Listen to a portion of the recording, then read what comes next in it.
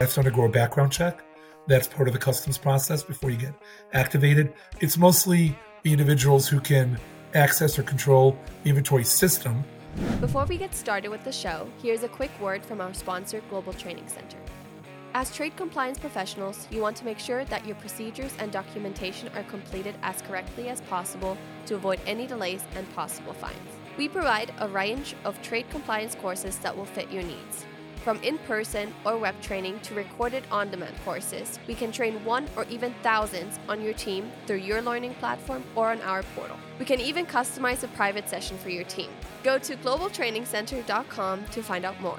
Lilo, we're back for another show for today, and I'm excited for what we're going to be getting to talk about. But I will say we're at that point in the year where weather's kind of weird, and it's changing seasons and different things. And there's some places that it gets hot, and other places still having winter storms. So I don't know how have you been down in Texas? Well, it's also back and forth. I mean, at first we were nice and warm, and all of a sudden this last week or so has been a little chilly and heading back to the warm weather. So thank goodness, but we'll see how that pans out, because can't wait to get back to normal weather, because it's going back and forth and changing your wardrobes. Like, okay, now I can go to warmer weather wardrobe. Short sleeves or something. Yeah, exactly. Now it gets cold again. Yeah, I was like literally about 3 days ago. It was like in the, for here in Memphis, it was like in the 30s or something, which is frigid for us. And today it's like almost 80 degrees. So here you go figure. We have some things that talking about that gets into more of your supply chain, but a niche in this. And we're going to be talking about, bulk shipping to, piecemeal type shipping, all kinds of things that get into all kinds of fun distribution type challenges, but more specifically in this, foreign trade zones. Have you ever dealt with FTZs there? We have. I mean, and I was remembering in my past life, I've had two lives, one dealing with software in international trade. And the second life, which I'm in right now, is education in international trade. But in the first part of my career, that's all we did is wrote, developed, supported, et cetera, software products for international trade. And one of them happened to be a foreign trade zone product. We had others like for NAFTA back in the day, and of course a GSP, and for the maquila industry, or IMEX. Back then it was maquila. But anyway, and yeah, foreign trade zones were very interesting. We had clients that had all kinds of stuff, electronics, automotive, et cetera, that would bring products in into the foreign trade zone to take advantage of that program, and so it was, although a lot of people used to call them free trade zones, but I know it's definitely not a free trade zone. It's a foreign trade zone. So yeah, let's end that confusion right now. But I'm thinking our guest will better explain that, so I know he's a very good friend of yours. I mean, personal good friend of yours. He is fantastic. Listen, folks, we got somebody that is a great friend. He's ugly as Salzer kind of a thing, but he is such a great guy. Now, seriously, Jeremy Page, folks, is with Page Fura. And I got to tell you, it's like Jeremy is such a great guy. He's got a wonderful family. He married up with Shannon with a fantastic wife. All that to say, this is one of the folks that if you have questions, challenges, problems with an FTZ from a legal perspective, setting them up, doing whatever, this is one of the folks you definitely need to look at. So we're going to have his contact information there. But Jeremy, welcome to our show, to Simply Trade, buddy. Thank you from one ugly professional to another. I appreciate it. All of this guy. Jeremy, one of the questions I've got for you is we're going through, let's, just right off the bat, a lot of people used to, or have mistakenly called them free trade zones versus foreign trade zone kind of thing. What is it? Free or foreign? Here, most of the world, it's a free zone. Here, it's a foreign trade zone, and that's just what we've always called it. It has some different implications, but you're right. I mean, Lala said earlier, so many people want to just use the term free zones, free trade zones. Sorry, I'm a little froggy, so I'm working through. Lost my voice. Not from yelling at Andy, not yet. Yeah. But yes, it is a foreign trade zone in the United States, or FTZ, as most people default to. Well, and I think there is also a difference there's actually what's called a free zone, which we won't go really too much into that, other than that is bigger than just a foreign trade zone or an FTZ building under one company or whatever. A free zone's like a whole area, and we can get into that on something else. But we're going to be talking about FTZs, more specifically an FTZ type operation here in the States. So with that, what is an FTZ? What is like? How do you want to go with this, buddy? Yeah, well, so a foreign trade zone is physically in the United States, but it's technically outside of the customs territory in that you can bring merchandise in bond, so it's always in a bonded status, and you could avoid, defer, delay, maybe never pay duties and fees on the merchandise processing fees on the merchandise that's stored in there, unless and until you remove it. There are two different categories. There's distribution and manufacturing. So you can manufacture in a zone, withdraw it as a finished product. You can also re-export. You can use it as a place to stage inventory for the future. You can use it as a place to bring in merchandise for relabeling or marking, as a way station until issues are resolved. The hot topic UFLPA, zones are being used in some capacity to hold goods until it's resolved and whether or not there are any issues to be concerned with. So it really has unlimited applications as long as you follow the rules. Fantastic. Well, one of the things that has been a positive, let's talk about a few scenarios where an FTZ would be applicable into the supply chain of a company. So one of the things that's coming to mind, and I'll let you elaborate here, is where a company let's say they have a factory, I don't know, let's say Italy for some, it's like they're manufacturing a whole bunch of shoes in a design or whatever. Here they all come into the U.S. They come into an FTZ. Of this, let's say it's 100,000 units, and 25% of those units are going to be sold in other countries outside the U.S., but 75% for the U.S. domestic market. Would that be a good application for an FTZ? Sure, you're making me do some math, but yeah, definitely. It's without a doubt. And, the history of the Foreign Trade Zone program was really an export platform. So, it was created in 1934 under the law of the Foreign Trade Zone Act 1934, and it was really export. And it was really intended heavily also for manufacturing to encourage, think about the time, post-depression, it's a way to encourage opportunities for growth and income, obviously jobs, economic development. So that was really the genesis of the program. And so distribution became more important later, but it was really manufacturing in the early years. But certainly there are many companies, you look at, just like you can see bonded warehouses, which are a poor stepchild in my mind of a foreign trade zone. But, they serve in that capacity a lot of the same functionality. The nice thing about a zone is you have more flexibility with some of your inventory. Bonded warehouses are very lot specific. The lot moves together. Foreign trade zones, you have fungibility, commercial interchangeability with inventory management. So it gives you a little more freedom for how you retain inventory, how you track it, how you decrement it, how you move it in and out. But yes, certainly a zone, that is one of the major ways that it's used as a both domestic distribution and an export distribution platform. Fantastic. All right. So let's talk about a little bit of the manufacturing side. So with what you're talking about is establishing a factory within an FTZ. You bring in your raw goods, you assemble or manufacture a product, and when it comes out, it's a finished product.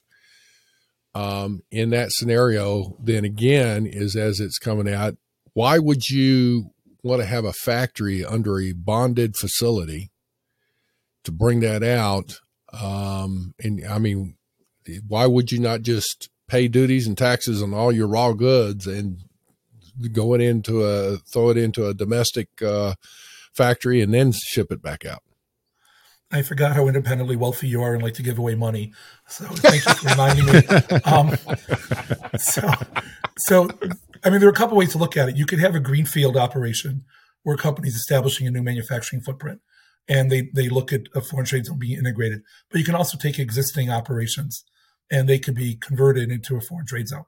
So, I mean, there's different reasons. I mean, one, and there's some nuances to it. So it's not a simple answer.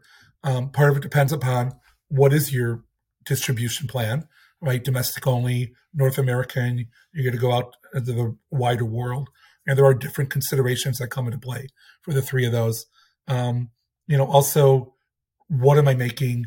And I look at my inputs. One of the main benefits to a foreign trade zone, and to your point about paying duty, is that there's something called the inverted tariff. So that in a foreign trade zone, I can bring all my inputs in. There is an array of duty rates that apply, and I don't have to pay them at that time because I come in bond. I identify what's called an emission. I identify the components I'm bringing in. I have to have a robust inventory control system, what they call the ICRS, which is a dedicated system of record. It's not your ERP system. It may communicate with your ERP. It may bolt onto it as a separate module, but it's really a specific platform because it has to speak customs. So it has to communicate back and forth with customs through ACE, and they have integrated. There's still some functionality they could add, but it's mostly been integrated into ACE now. So if I have foreign inputs and I bring it in and I'm making a finished good, I can look at my duty rates that apply to my inputs to my finished product, and I can sort of play the game. And the game is that when I bring out that finished product, I know what the duty rate is that's assessed to that product. And my inputs, I have two options. I can either keep them assigned the duty rate that applied to them when they came into the zone, or they can be subsumed into the value and the classification of the finished product. That latter situation is called the inverted tariff.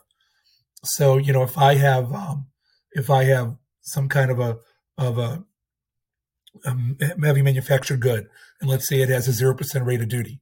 So my 0% rate of duty coming out the back end, all my inputs when they come in, I mean, it might also be zero, because some inputs are zero. It just depends on the classification. But anything that has a rate of duty, I'm going to want to transition to the classification of the finished product. Now, there are some exceptions, and I can touch on them really quickly.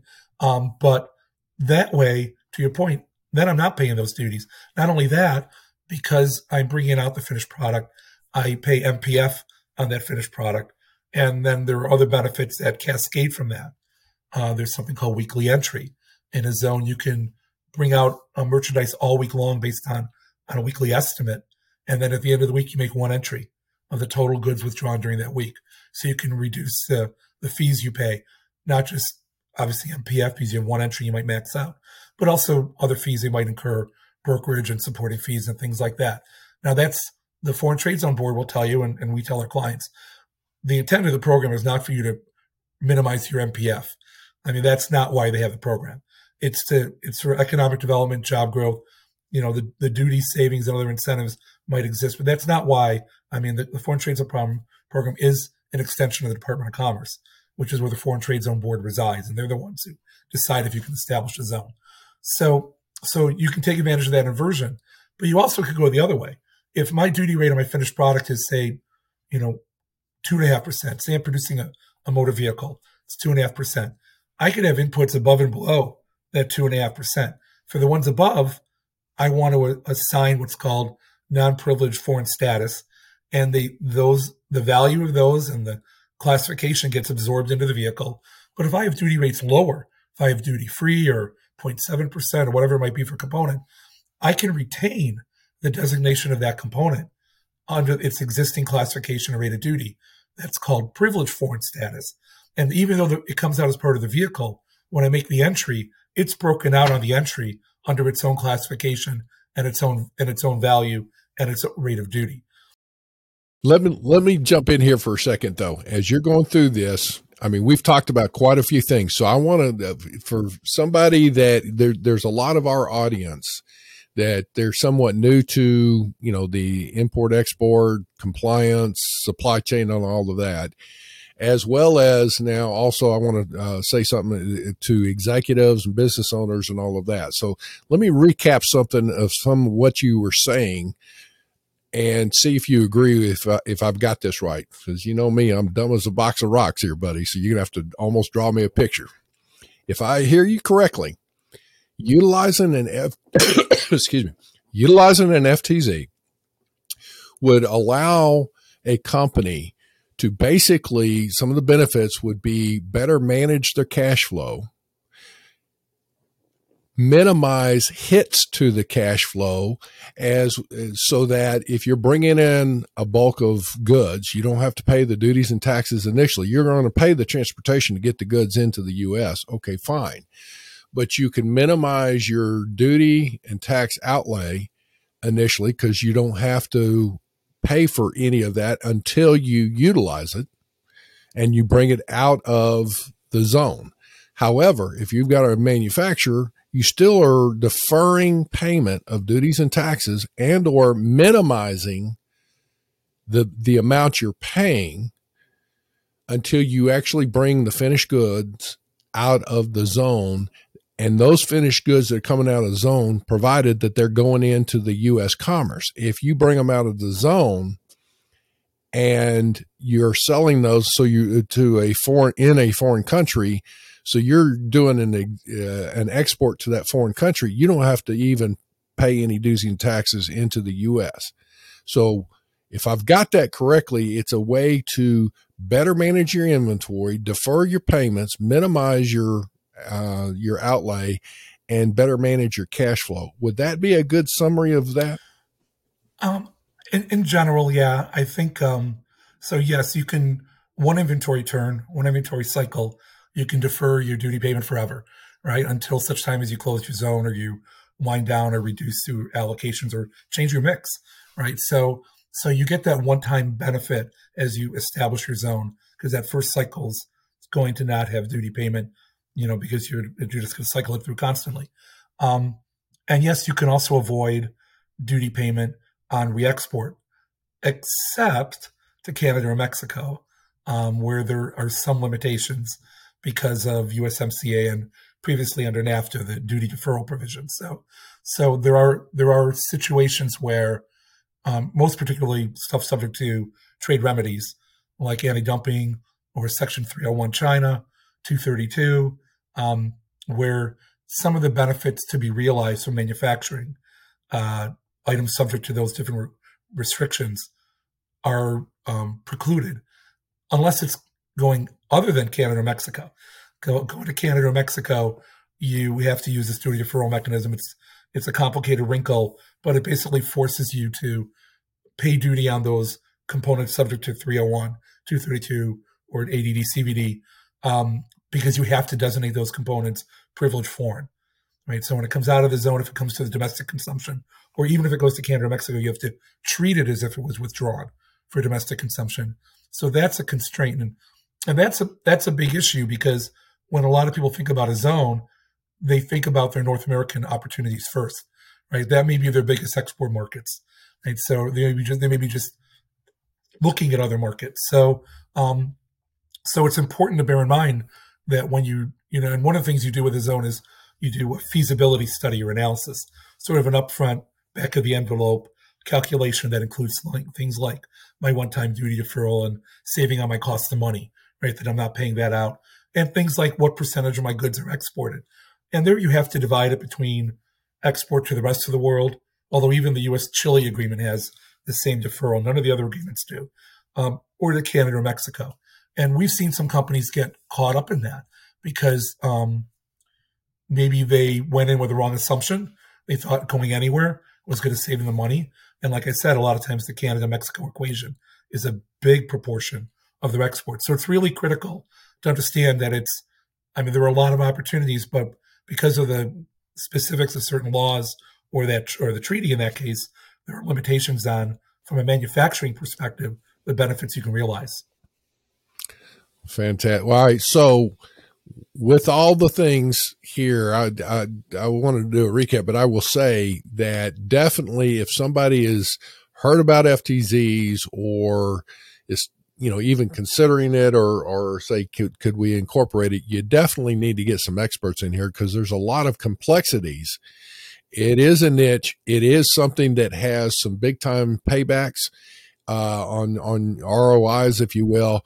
On the same token, you can make some assumptions and incorrectly, and if you don't do it, set it up right, then you can have problems. But generally, I think I've heard the vast majority of things that it is a very positive for a lot of people on FTZs if you're sourcing a great deal of goods from outside the U.S. and if you're selling to other parts outside the U.S. But that said, who has oversight of an FTZ? I mean, obviously the government's not going to just say, yeah, go ahead and do it. No, I mean, you mentioned customs. Is customs the only thing you have to worry about here?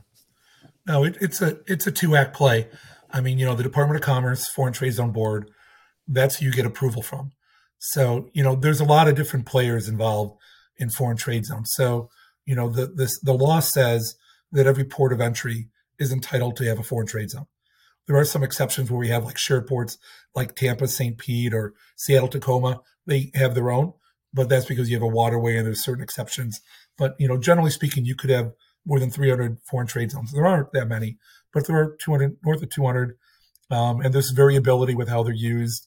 Some ports are much more active than others, but they have a lot more commercial activity than others. So you can understand why. And the approval actually comes from the Foreign Trade Zone Board as what's first called a general purpose zone, which is either a public or a quasi-public entity. It could be an economic development arm. It could be the city. It could be an airport authority, and they will first get the grant for that general purpose zone, the zone itself, the overall designation from the Foreign Trade Zone Board. From there, individual companies have some options. They could either integrate into the general purpose zone because they may have services they can provide. So maybe they just need warehousing, other distribution support, and it's not worth it for them to invest in their own comprehensive program. So they can take advantage of the GP and the services they can provide. They can develop their own site. There's two ways. You could have a subzone, or you could have what's called a usage-driven site. And those are dedicated to individual users. And all of that also has to go through the Foreign Trade Zone Board. So the grantee supports your request, right? You approach the grantee will support your request. They have the ability to designate land within their jurisdictional framework. And then you go to the Foreign Trade Zone Board, and then they will review. There's an application. There's a form you use. It used to be incredibly cumbersome. You used to submit applications that were inches and inches thick because you had to have all this, it was truly all this economic development explanation, all these maps, all these approvals and things from congressional delegations, all kinds of stuff. And they really streamlined it. Now it's been a number of years. Kudos to the Foreign Trade Zone Board. They really simplified that process. And it's all online applications. It's very transparent. The board is very open to communicate and talking to people. They have no gotcha mentality. They're there for economic development.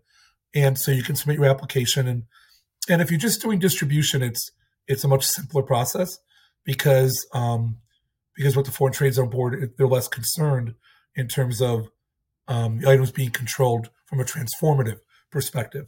So that process can take like 30 days, a much more expeditious process. But this is still Act 1. If it's manufacturing, then it could take up 120 days to get all the necessary approvals.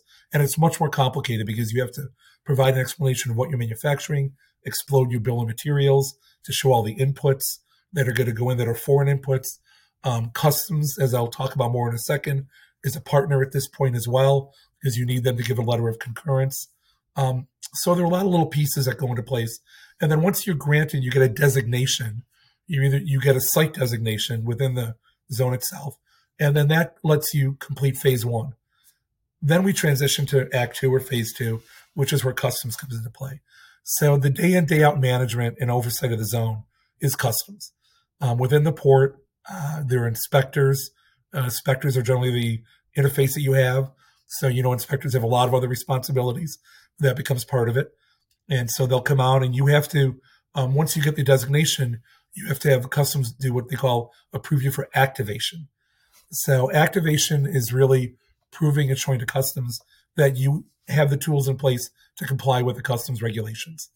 And those are more particular because this is where the revenue comes into play, right? You're bringing merchandise into the United States. Revenue for the government you're talking for the in government. This case. Yes. Yeah, the big R. so let's back up for a second. Let me recap. So the first phase is you're basically doing all the bureaucracy, reaching out to the folks. There you go.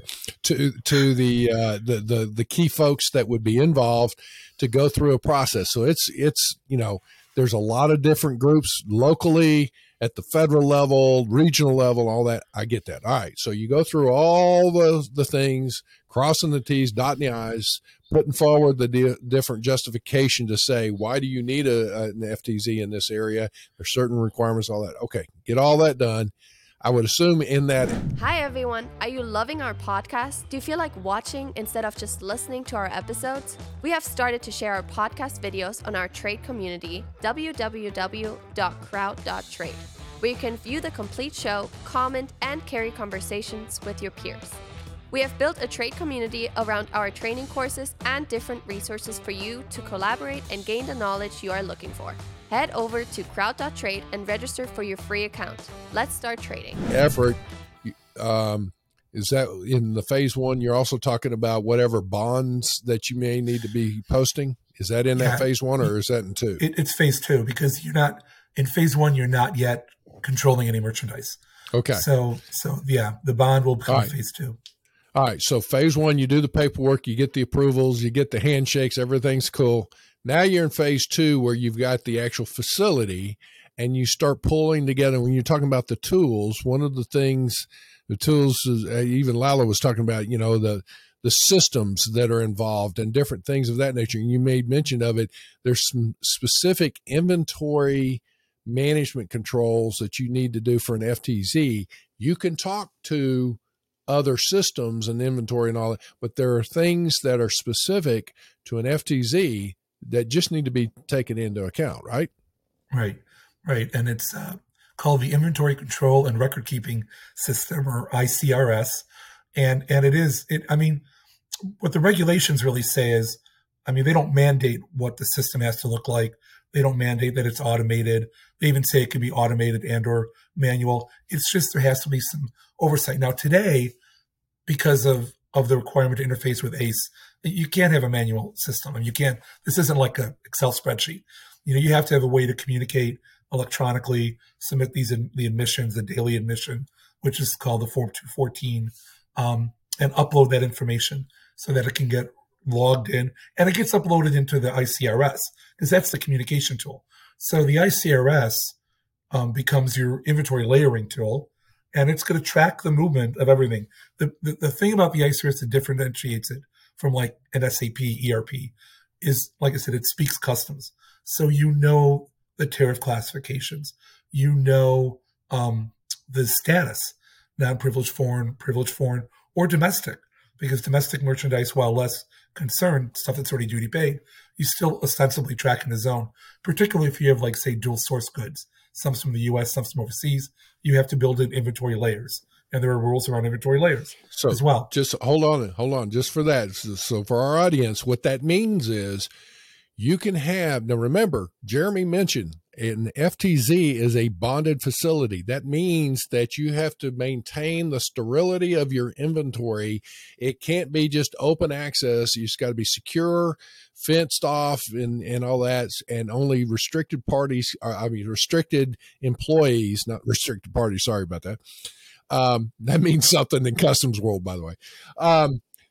Yeah, it means that only designated employees that have approval to go into these warehouses and whatnot can do that. You can't just have it open access. Now, that said, with what you just mentioned, you can have foreign-based goods come into the zone, whether it's privileged or non-privileged, but then you can also have domestic freight, so that are inventory, that means that you sourced it from the U.S. or you brought in the goods and went ahead and tendered an entry to clear it into the U.S. commerce.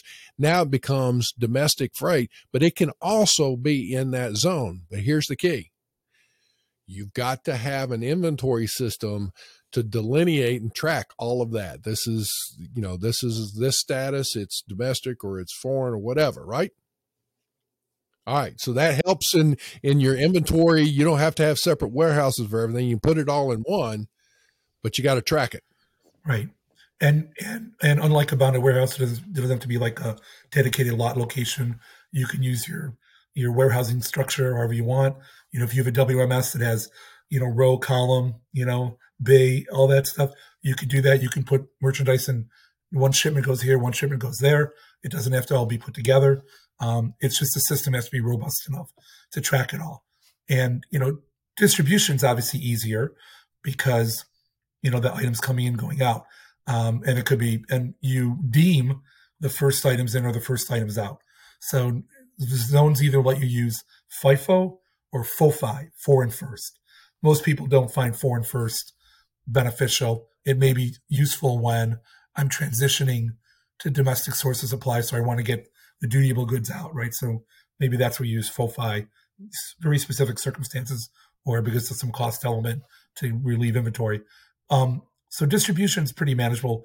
Manufacturing is more complicated because I've got my exploded bill of material, and that's where you're going to see like a bill of material that'll combine privileged foreign, non-privileged foreign, domestic, right? So all of that still gets relief from the inventory, but the part that customs cares about is obviously the privilege and non-privilege, because that's where you haven't paid duty. So while they want you to still have some oversight to domestic, the real obligation to track inventory, to report inventory, to pay your duties obviously is on, or if you're going to export it and be able to export it without any USMCA consequences, is on that foreign source merchandise. Sounds great. The only way to do that is with a good system and software and a good group of people that will adhere to what they need to do to make sure that system works properly. Yeah, and I will tell you, that's a lot of people don't understand that. They go in, they do some, again, this back of the envelope calculation, and they forget the cost side. And the cost side has some variability. That first year, particularly if it's manufacturing, it's an investment because, you've got to invest in that software, and, software programs are, it's very difficult to do it homegrown. I know one client who had a guy who developed an internal program, and he used to laugh. He slept under his computer bay.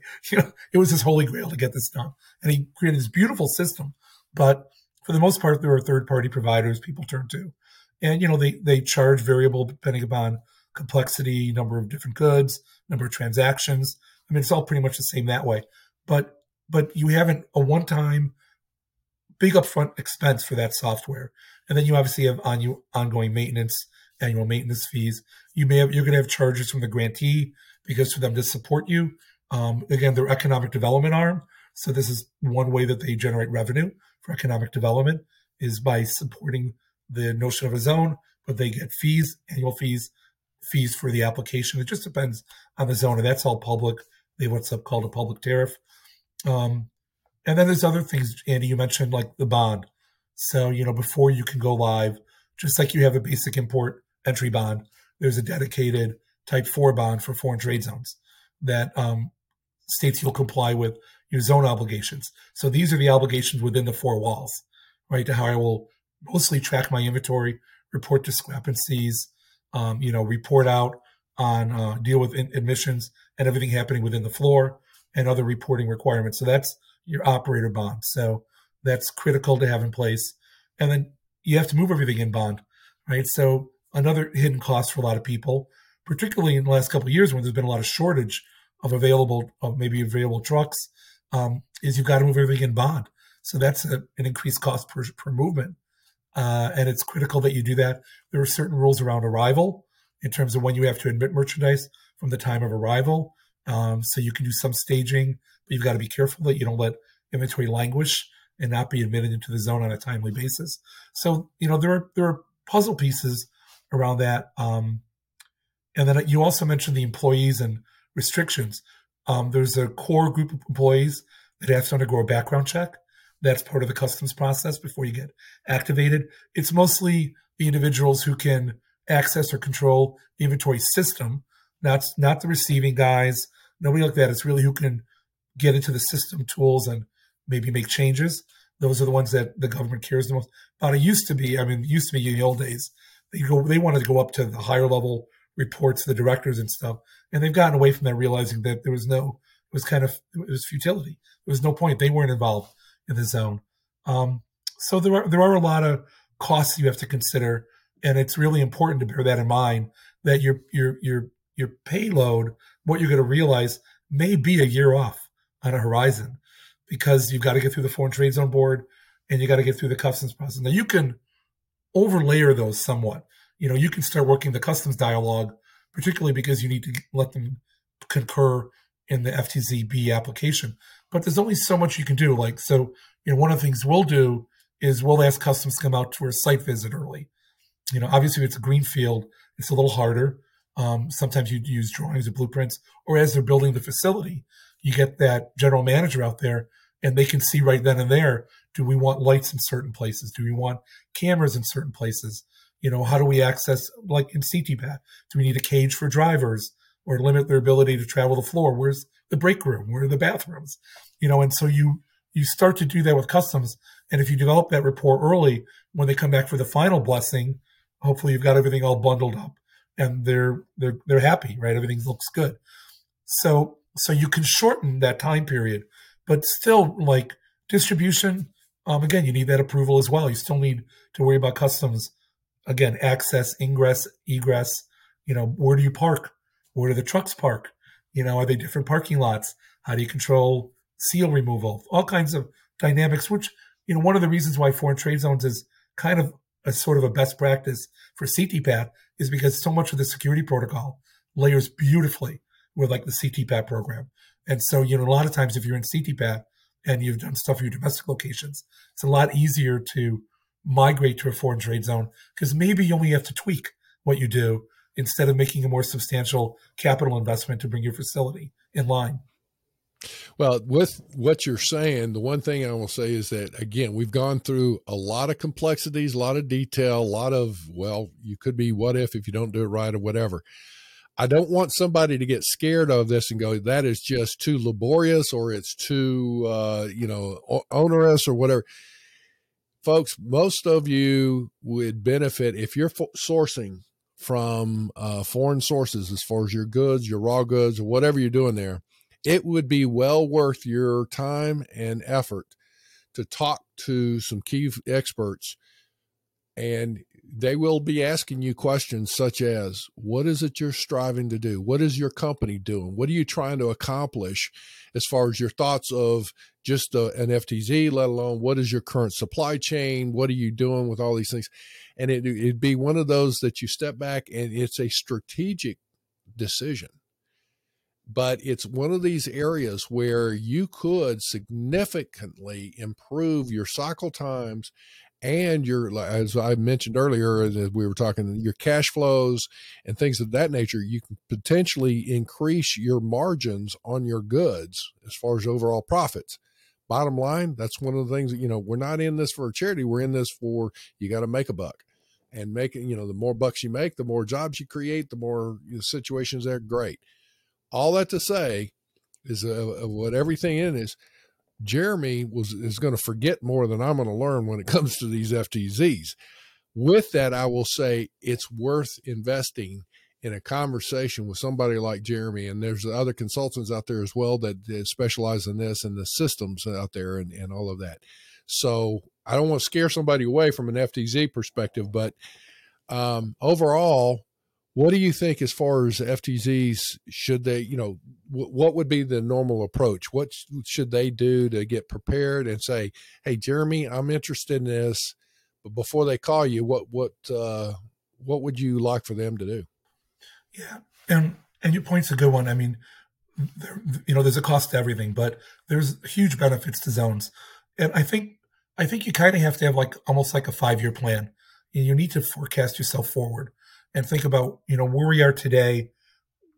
Where do we think we're going to take the company, right? If maybe we're not heavy in exports today, but we see opportunity in export markets and we want to take advantage of that.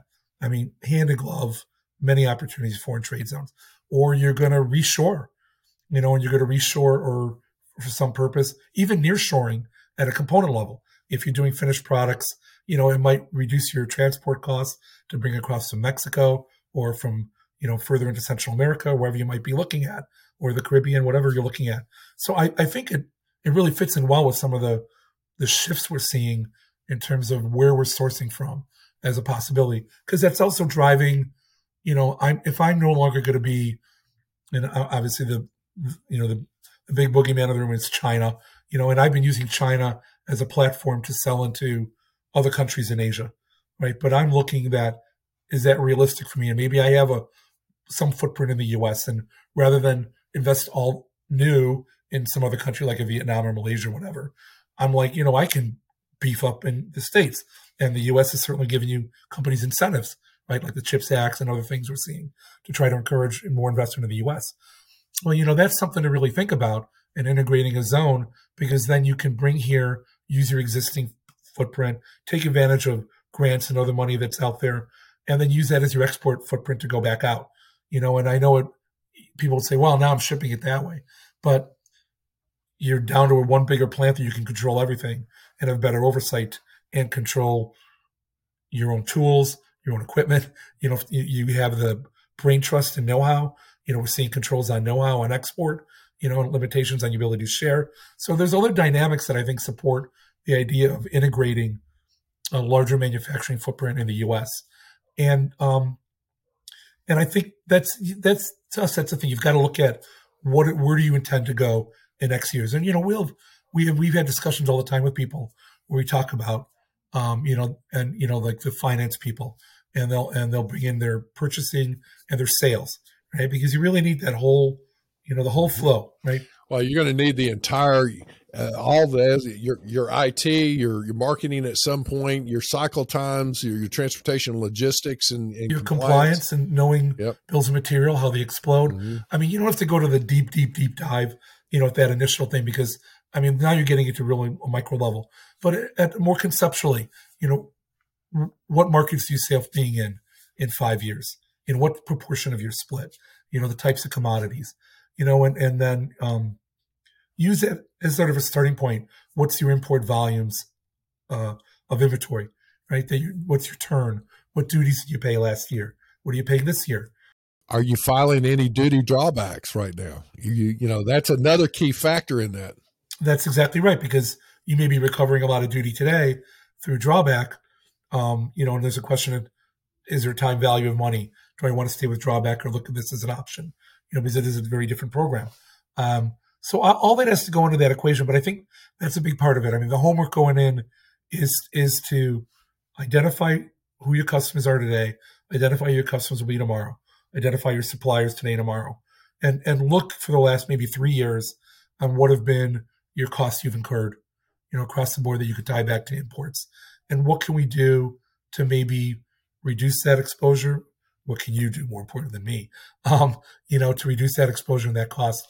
And I think that's the point going in is what's, and you want to be, realistic about it. We always can go for the high end, the low end, hit that middle cut, and then see how the math works out, Like I said, it may be 2 years before you get a payback, 100% payback. But then it's mostly gravy, because your cost is more heavily front end than after that. And then it's more maintenance cost. And that's where we've seen clients, and that's been the reality a lot with manufacturers for sure. Distribution is a different ballgame. So, you still have a cost, but it's not as extreme because you don't have the bills of material to evaluate, things like that. So that recovery can happen much more quickly.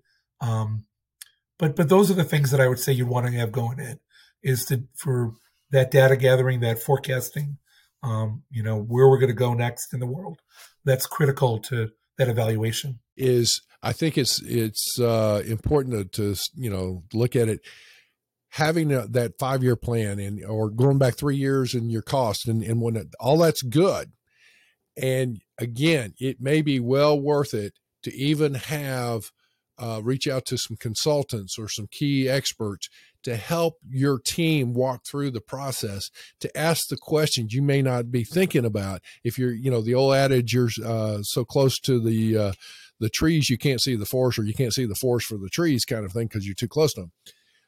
The point being is FTZs are definitely well worth it, especially if you have any kind of international transactions. And there may be options in there, and there are people that are in this industry that will tell you, no, FTZ is not your answer. But probably 90% of the time of situations I've seen, an FTZ is definitely well worth looking into and possibly employing. I like to always throw out the resources and the education and, where you're going to learn about this and stuff like that. And lately we've been talking a lot about some different associations that are out there that help out individuals like ICPA, AEI, et cetera. But the one that is very relevant for this industry is the NAFTZ, which I know, Jeremy, you and your wife are very involved in. I don't know if you want to give out a shout out or something on that organization, why they should join and the benefits. And then we'll go into their final thoughts on this topic. But I really feel that there's a lot more that we can dig into this. So we're definitely going to have you and or Shannon back on the show so we can dig in deeper, like a 201, FTZ 201 type show. But I'm wondering if we can wrap up with that. Sure. So, yeah, the NAFTZ, the National Association of Foreign Trade Zones, it's been around for, I think, more than 50 years at this point. It's a dedicated association to foreign trade zones, very, very active, very much involved with government engagement. Matter of fact, this past week they had their annual legislative conference in D.C., and they had Customs, Commerce, USTR. They have other government agencies that show up as well. They have, people from the Hill. They'll come in from the congressional offices, and then they do a day of lobbying when they go on to the Hill to meet with different congressmen and women to discuss issues either pertinent to an individual zone, site, or location, or some of the larger issues we're grappling with right now, like the de minimis issue. And they do a lot of education. Besides the legislative conferences in May this year, they'll be in Tucson, Arizona, like the third week in May, and then in September, I think it's September, maybe it's October this year, the annual conference is down in Miami Beach. And so then they also, for people who don't know, there's a fundamentals conference that's normally held in January that is like a 2-day boot camp so people can get really acclimated if they're new to the zone program. But it's a great organization. Their membership is very active. It's not a lot of shy people, but it's great. They'll ask questions. They do a lot of webinars as well. If you're interested, it's naftz.org, I think it's the website. But yeah, Shannon is on the board. My partner's on the board, as well as the executive council. So she's the vice chairman this year to the association. And, I'm speaking at the program in May. And it's really well represented by different industries, as well as like government officials and of course, attorneys and consultants. But I highly recommend it. I think it's a great place to learn. Well, Jeremy, thank you so much. My goodness, it's always good to catch up with you, but I'm going to tell you, this is phenomenal. And you are just once again, you knock it out of the park. You know your stuff, and appreciate you so much. So you're still ugly, but you're just a good guy. maybe one thorn fell off the rose. No, I really appreciate you guys having me. It's been really fun. So I look forward to 201, or maybe we'll have Shannon, one of us, will come back and do that as well. There you go. It's like, it'll be great. Lila, with the Global Training Center, do you have some courses involved that would kind of touch on some of the things you would need as far as FTZs? No, actually, I'm glad that we are talking about FTZs on this episode, because we actually don't have anything that has been on our roster, but we will be adding here pretty soon something that we want to offer. And we may kick it off with something like a free webinar just to get people kind of informed as to what is an FTZ, and then go into a formal program that like our traditional courses. But yes, at this point, if you go and look in our roster, you're not going to find anything other than that we're developing something. So, All right.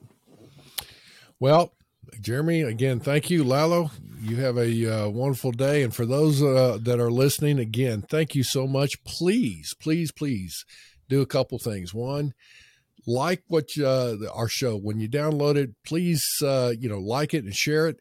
And then tell your friends about us, because we can definitely use more support, but we are trending up, and it's all because of y'all's listening. So we appreciate you. Right. I have something funny. I heard another podcast, and I'm going to steal this from them. I want to have I guess back in the day, they used to call it a gentleman's agreement. I don't want to be, exclude any females or anybody else on this, but they called it a gentleman's agreement. We're providing you free content. So do us a favor of liking us, sharing us, and following us, and just so that we can continue this free content. And we believe it's really good. I mean, Jeremy just gave us a really good talk here on foreign trade zones, and something that you normally get at a conference that you're going out there and paying for, and so that's just a small example, because I believe everything that we've provided here is conference fee level, so anyway, I just wanted to see if we can have anybody honor that gentleman's agreement and at least follow us and like us and see where we need the grow our audience that way. Yeah. So. Yeah, but Jeremy, we'll add your your contact information, your firm's link and everything on the show notes, what we call our show notes. So we'll go ahead and do that. And if anybody wants to get in touch with you, we'll make sure that there's somehow a way to get in touch with you. Thank you very much for joining us. Simply Trade is brought to you by the generous contributions of Global Training Center. You can follow the show and GTC on LinkedIn or Twitter and other social networks. Make sure you check out the show notes in the description for a full rundown of today's show with all the important links. Also, make sure that you share this with a friend and subscribe on your favorite streaming platform. We really like hearing from you. If you enjoyed the show, make sure to rate and review wherever you listen to this podcast. If you or someone you know would like to be a guest in the show, or would like to sponsor Simply Trade, or suggest any topic you would like for us to discuss, please contact us via email at simplytrade@globaltrainingcenter.com, or you can DM us on Twitter at simplytradepod. Thank you again for the privilege of your time. Happy trading. Simply Trade is not a law firm or an advisor. The topics and discussions conducted by Simply Trade hosts and guests should not be considered and is not intended to substitute legal advice.